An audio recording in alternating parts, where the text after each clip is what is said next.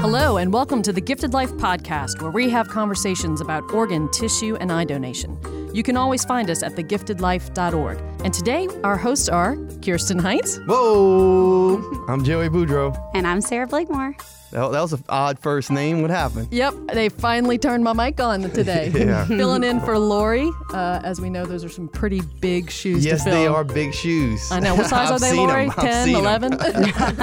But coming up on today's episode, Joey, who are we talking to? A fantastic guy who's a community activist, leader in social justice, and a donation advocate. And we're going to talk about how men grieve. This sounds like it's going to be a great episode. Let's get to it.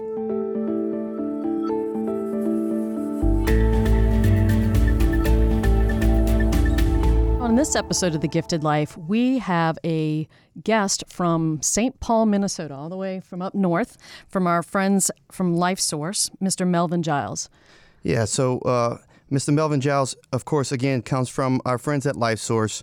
And I have to tell you guys out there, when I went through his accolades and honors, it is our honor to be able to talk to you.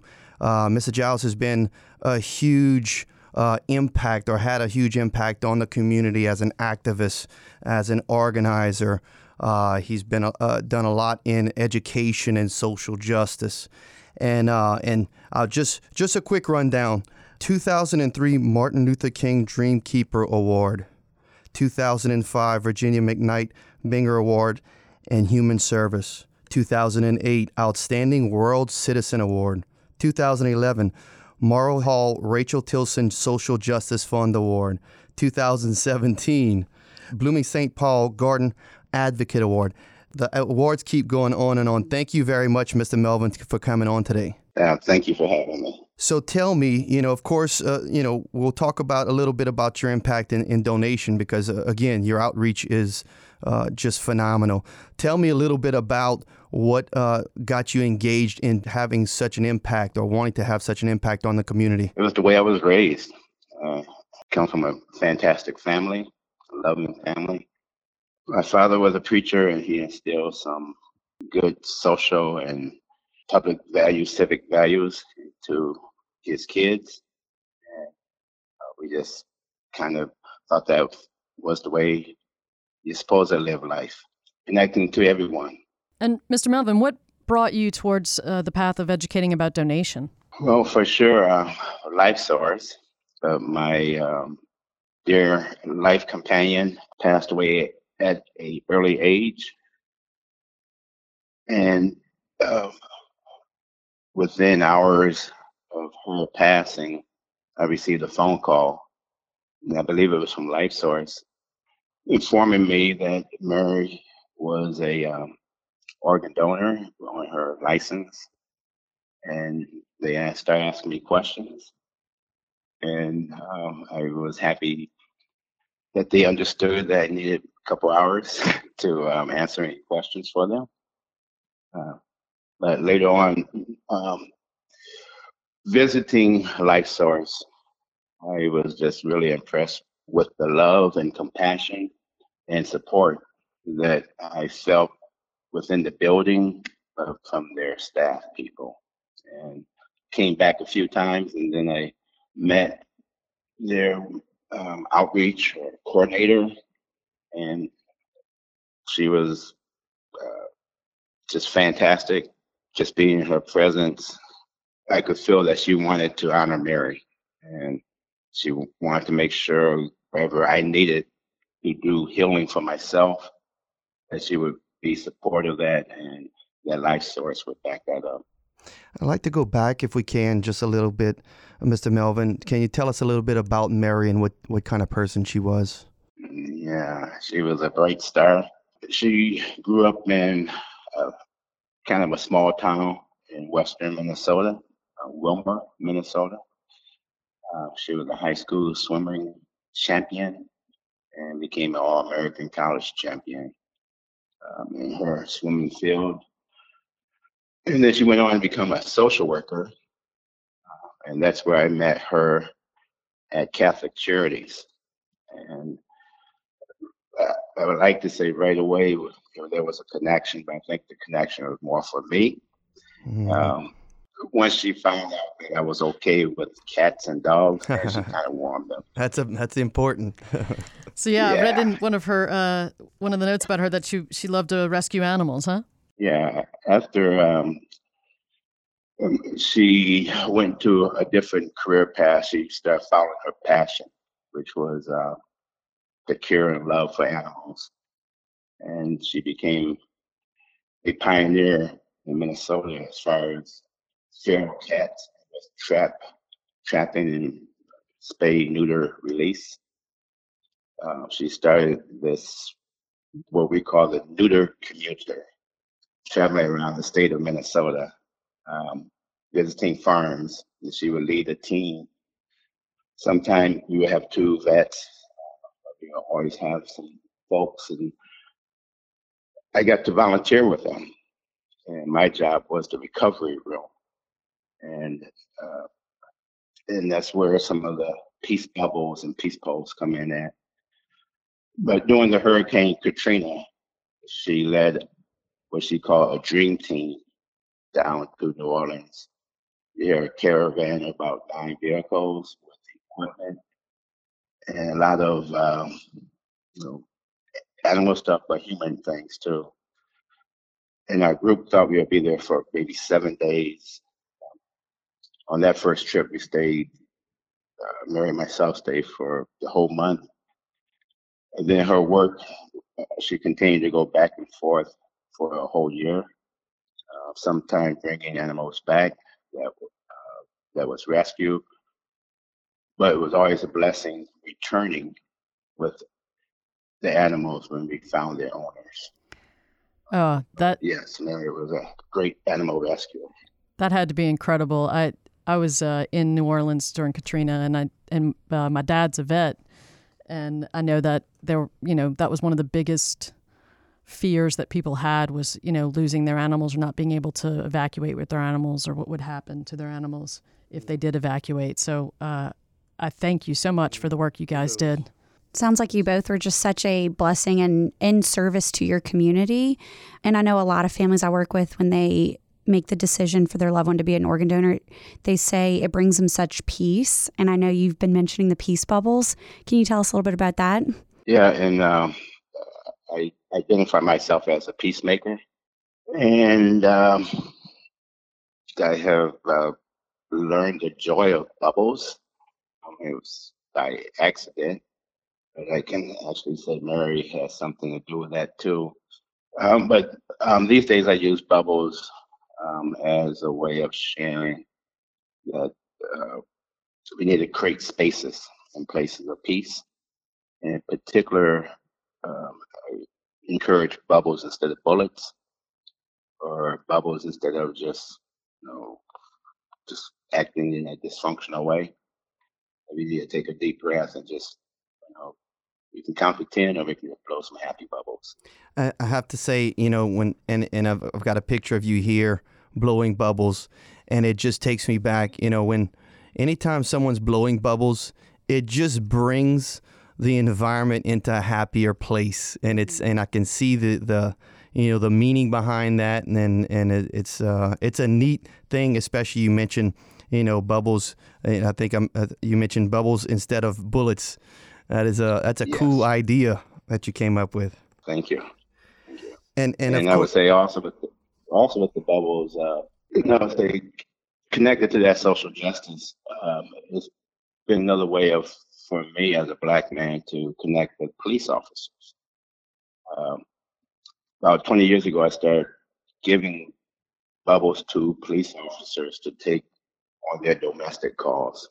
In particular, if they run into children, that they could give them to the kids, so they can start treating this whole different perspective of how people look at each other, instead of these kids being fearful of these cops, that they can kind of like remember them as peacemakers, bubble makers. that is such a neat idea, and it's a simple one. You know, it's not something that takes a whole lot of finances or creativity, you know, but the fact that you thought of doing that. And like I said, the thoughts that I have as a 40-something-year-old kid, you know, every time I see bubbles, I want to blow them myself. So the impact that it has on kids and the community relationships with police officers, that's pretty impactful. So, you know, like we said, community activists and educators. So, and then you told us a little bit about, you know, what happened with Mary, what type of person she was. And then you found, you know, the Life Source. You started talking to the community educator family support there. So tell us about that relationship and how that got you to their Check the Box campaign.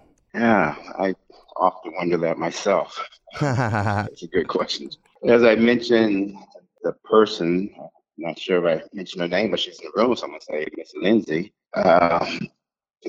One day I came by to ask her would she or Life Source be interested in having an information table at a community event.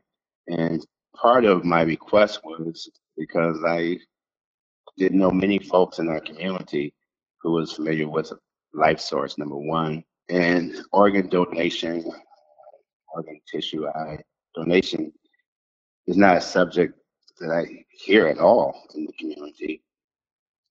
And the only time someone may mention it is that it's a question on the when you go get your driver license. And the Lindsay did not hesitate. She said she would like to do it. She needed to check with her folks. And I believe she was able to do it. However, since that time, I would say she's a regular visitor now over in St. Paul.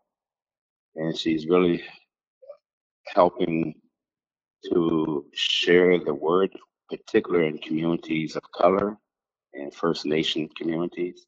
I kind of joke with her sometimes because the summer at the table, especially in the summertime, she's always bringing suntan lotion, and but she also brings hand washing stuff. But it's a lesson that a simple lesson that I have learned too, that everyone probably needs to use a little suntan lotion. So, Mr. Melvin, what kind of questions, since you've been working with Lindsay, are you hearing the most from the community? You know, because you said you didn't really hear much about it. So what kind of questions, now that you're trying to open those conversation paths, are you getting? Yeah, you know, actually, instead of the questions, I'm hearing more people telling me about how they are or they have checked the box. That's great. Yeah, and it's really, it's more like people want me to know that they are part of this movement, this great movement of knowing they can leave a gift.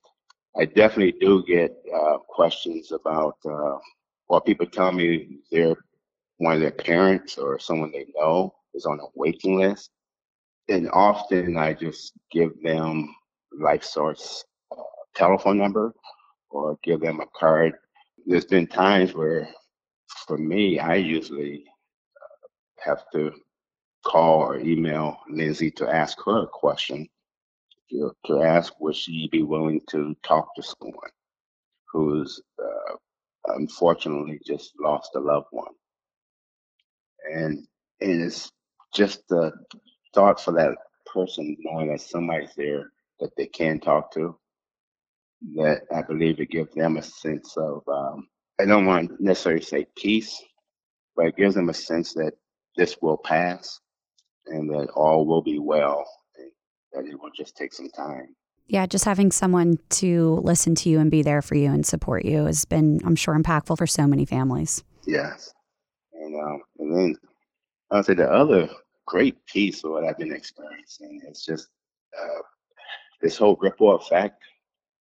I can be even in Georgia, the state of Georgia, at a conference, and someone particular from Minnesota might make a comment. I know 2 months ago it happened to me, and the person shared with me how they received a gift of an organ donation, and that her sister received one. And then later on, I found out when I came back and shared that someone who I worked with very closely, that their brother received a organ donation. And I'm really happy that I asked Trina to be here today. So I would like to make sure we save some time for her to share everything that she would like to share about. Mary was an organ donor, whereas Trina's brother was a recipient. And I just, for me, I just love this magic. The question you asked me earlier about life source, it really has helped me with my healing. And I know it's going to be a lifetime of it. But when a person asks me a question, I basically tell people about, like with A Wonderful Life with the angel, people say an angel got their wing. Every time somebody mentioned to me about seeing me blowing bubbles or check the box, I just smile within my heart and knowing that's Mary saying, "Hey, baby, I'm still with you. Keep doing the good work and keep spreading peace, keep planting peace poles." I love that. So, Mr. Melvin, when somebody asks you why it's important to check the box, what do you tell them? Most of the time I blow some bubbles at them. And it puts them in a better mood, of course. Yeah, and it's a gift. As I was saying, I mean, people ask me why I do it. I think people know why they should do it. They mainly want some insurance or confirmation that their afterlife or somebody they know, their loved one, will be respected. Yeah, it sounds like that was And kind of the inspiration behind the Check the Box campaign, that LifeSource wanted to be able to start having conversations and giving, real life examples and real stories to people who had been touched by donation and transplantation or just were advocates for donation. I think they've been very successful. Yeah. And we talk a lot here about the power of one, and the impact that one person can have. And I have to say, in this situation, obviously, it is the power of two, because of what you and Mary have both done for so many people in so many areas and so many animals too. And her going from saving animals' lives to saving people's lives, and then you taking that and making more of an impact even than just those directly touched.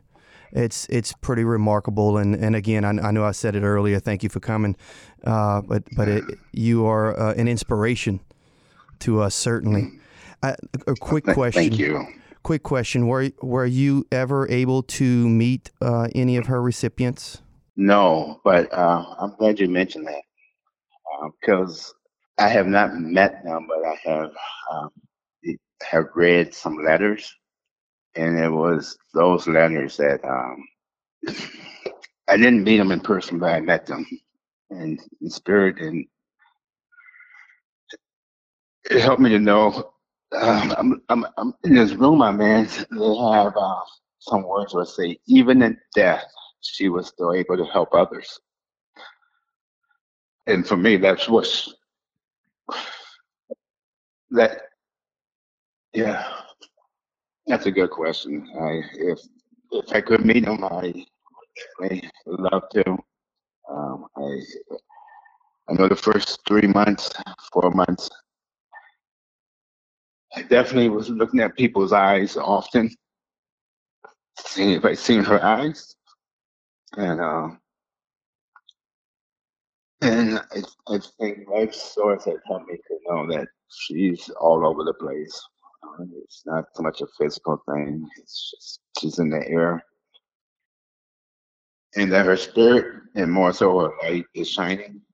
Um, if I can say one thing, Joy, part of that light, and I think you mentioned the peace pole. Um, One of my nephews is assisting me right now, a couple years after Mary's death. He came up to me and just said, "Uncle, we need to, I want to help you create this solar peace pole down at Mary." And So I'm hoping that Life Source and many other people be able to have a solar peace pole. And for me, that's another way of keeping Mary's light shining. So, Mr. Melvin, you were sharing with us that Miss Mary brought you to Life Source and to becoming a donation advocate, but then you also have been able to experience the receiving end through your coworker, Trina, correct? What I was mainly saying that I'm sometimes surprised of the connections of organ donation, or how when people start sharing, you hear other stories.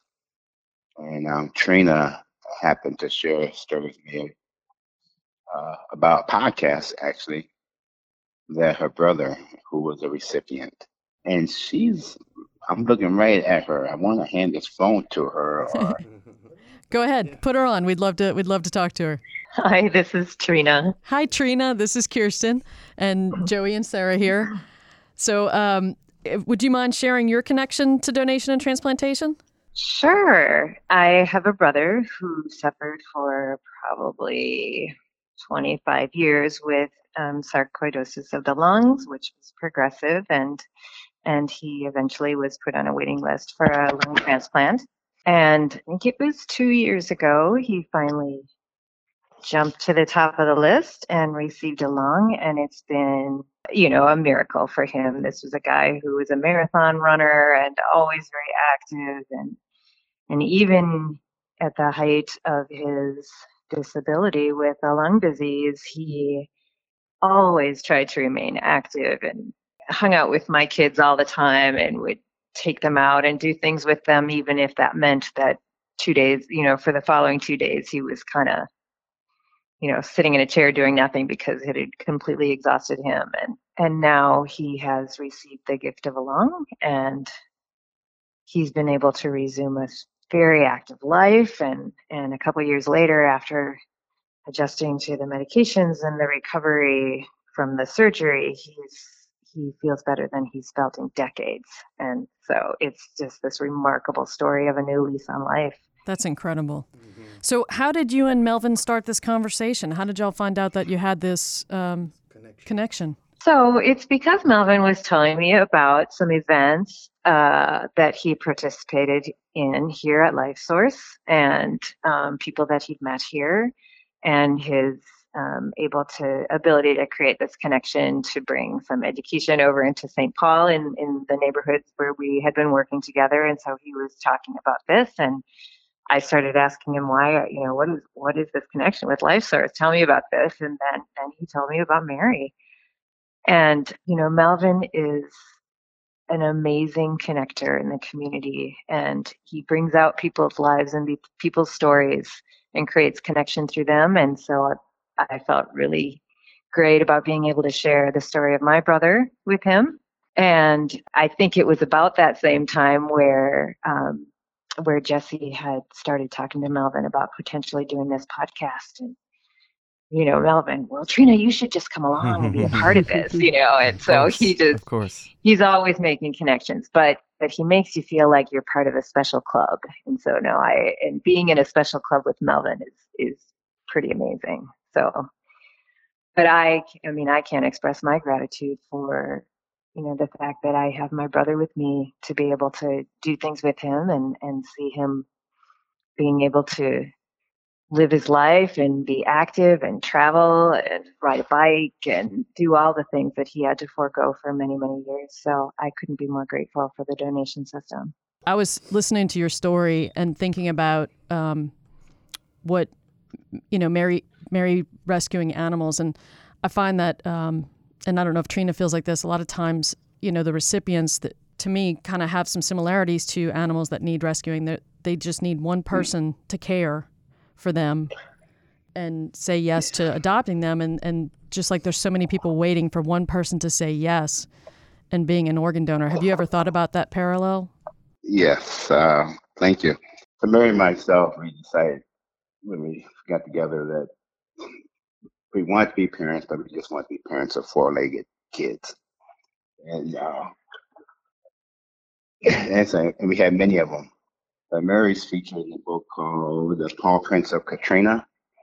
And there's a photo of one of the dogs she rescued.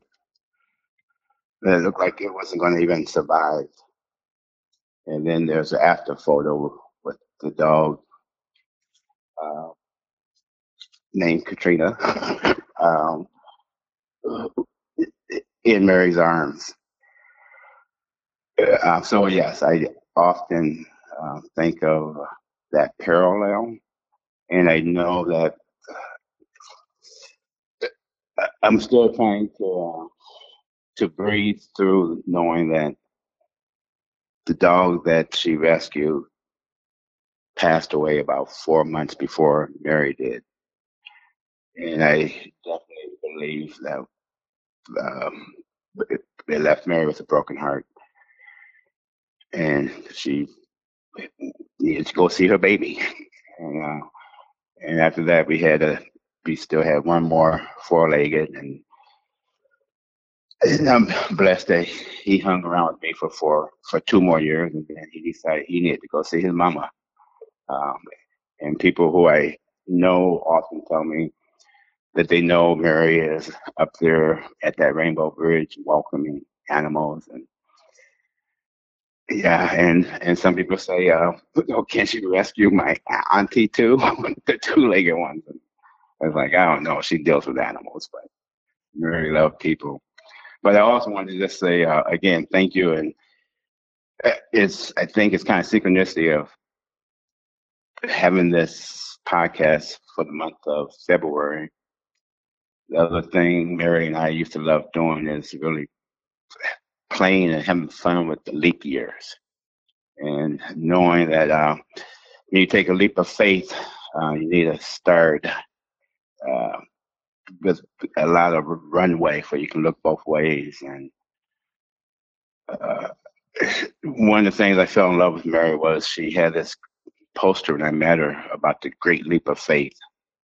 And it was a Minnesota artist this woman just stretching and jumping, leaping across the canyons. And so I invite everyone, particular, it's a Saturday, to really take advantage of February 29th and just to do something extra fun, something extra loving, and just to leap it, So thank you again. Mr. Melvin, I just want to thank you so much for coming on and sharing such wonderful advice with us. And if you'd like to read more of Mr. Melvin's story, you can go to donatelifemidwest.org and check out their Check the Box campaign.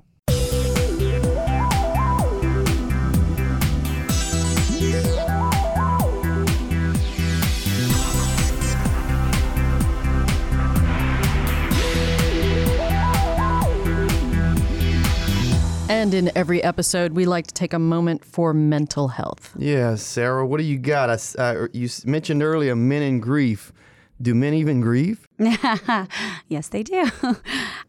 So today we're going to talk about how men do grieve and how, as a society in the U.S., men are taught, probably from a young age, boys are taught a little bit to show their feelings and their emotions and be vulnerable less. So, or not at all. Or not at all. It's a sign of weakness. It's this, it's that. So, recently we had a death in America. Kobe Bryant died. And I think for one of the first times we saw several men, several strong pro athletes crying on camera. And I think it just had this really big impact, and it showed this really big shift. And it showed how being vulnerable is actually showing strength. And it was the first time. So I kind of wanted to talk about that shift in our culture and how we should start talking to boys at a young age, or change the way we talk to boys, that it's okay to show tears. It's okay to show grief. And I don't know. What are your thoughts? Well, I can tell you, and it's going to be difficult for a minute, but so I recently lost my father-in-law, very close friend of mine, and after the services, the funeral, my sister, of course, was there, and she said, I have never in my life gone to a funeral where every single man was crying. every man was crying.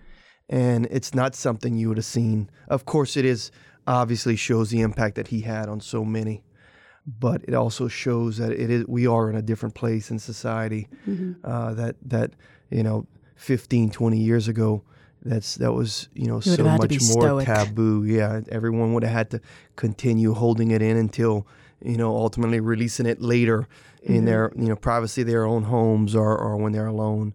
And you are definitely seeing it. I mean, obviously, you mentioned Kobe Bryant, and I was actually in Atlanta at the time, and in a restaurant, and it actually came over my phone with the Kobe Bryant thing. And I'm obviously y'all know I'm a huge sports fan, big basketball fan, and I was so stunned I couldn't speak for like a while. And my wife, who knows, and she knows who he is, she was like, they couldn't understand, like, what is going, why are you not speaking? And I'm like, I just need a minute.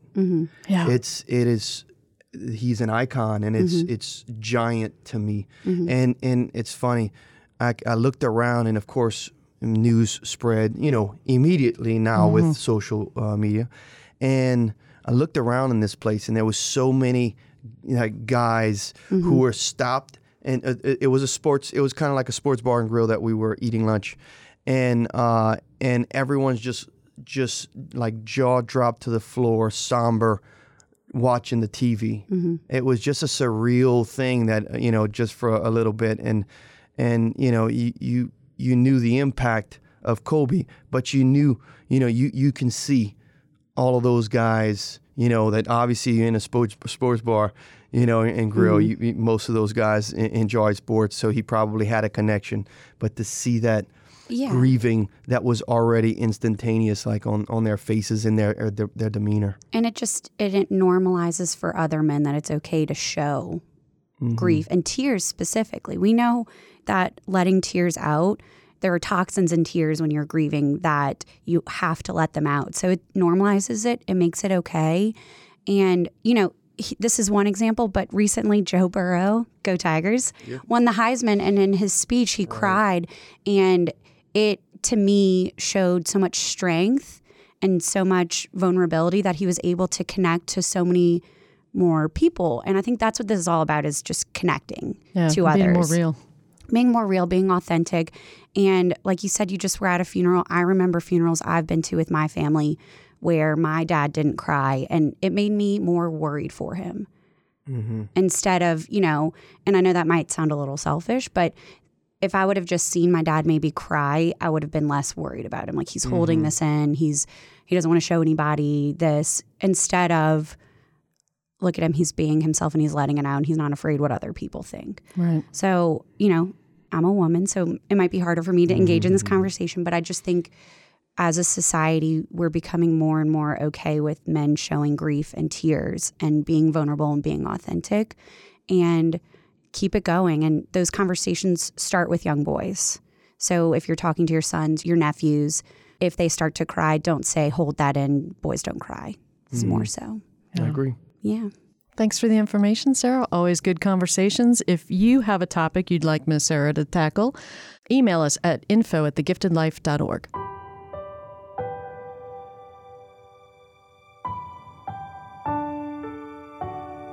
In every episode, we honor a hero, and today's hero comes from our partners at LifeSource, Miss Mary Salter. We learn about Mary from her spouse, Melvin.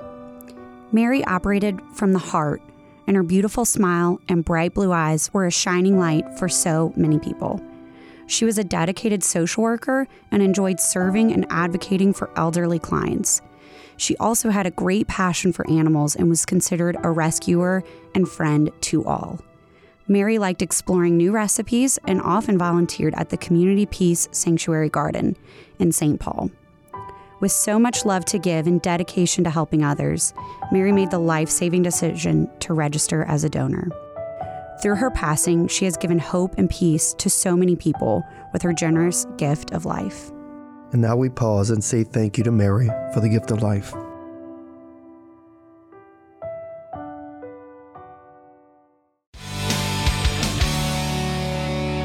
In our question and answer segment, we've got a question from Kirsten. Why are so many minorities on the organ waiting list? So Kirsten, all right, so I'll go back to the waiting list itself. So 113,000 people. Generally, over the last few months, it's about what it's been that are on the national waiting list. Thing is, most of the waiting list is comprised of kidneys. There's a People bigger waiting for kidney kidneys. need than any of the other organ types. And so a couple things that I want to touch on. First, the main reason is that prevalence of kidney disease is higher in the minority communities. So then, because of this, more minorities are on dialysis and thus need transplants. So just want to touch on the list a little bit, though, so you guys can, we'll all be on the same page on this. The wait list is not listed by racial group or ethnicity or anything like that, culture, anything. It's listed by, if depends on the organ type. Kidneys are listed by the priority is given to those who have been on dialysis for the longest. So there's no distinguishing with ethnicities. Whereas the other organ types in general are more by urgency, how sick those people are. So you will see, the reflection of the kidney lists and those who are receiving transplants are very much similar to the percentages on the waiting list. All right. Thank you so much. And if you have a question, give us a call at 504-648-3477.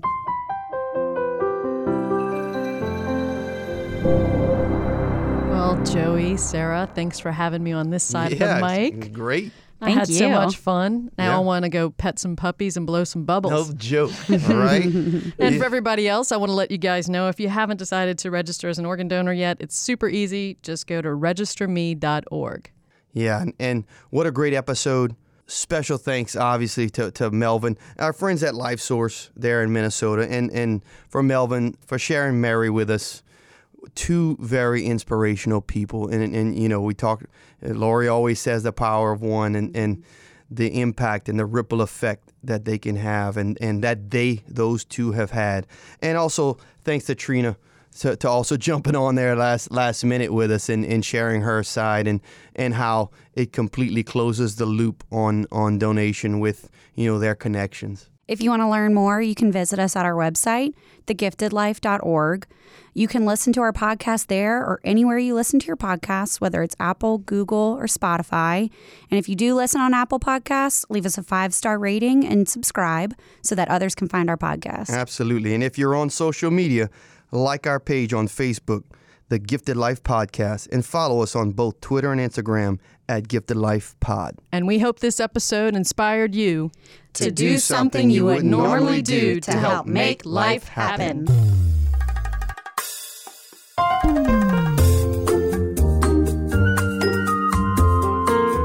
This is a production of LOPA, or the Louisiana Organ Procurement Agency. The Gifted Life is hosted by Lori Steele, Joey Boudreau, and Sarah Blakemore. Our executive producer is Kirsten Hines. Producer is Shalon Caraway. Intern is Rebecca Ranum. And we are recorded, engineered, and mixed in our Covington, Louisiana studio by Troy Perez.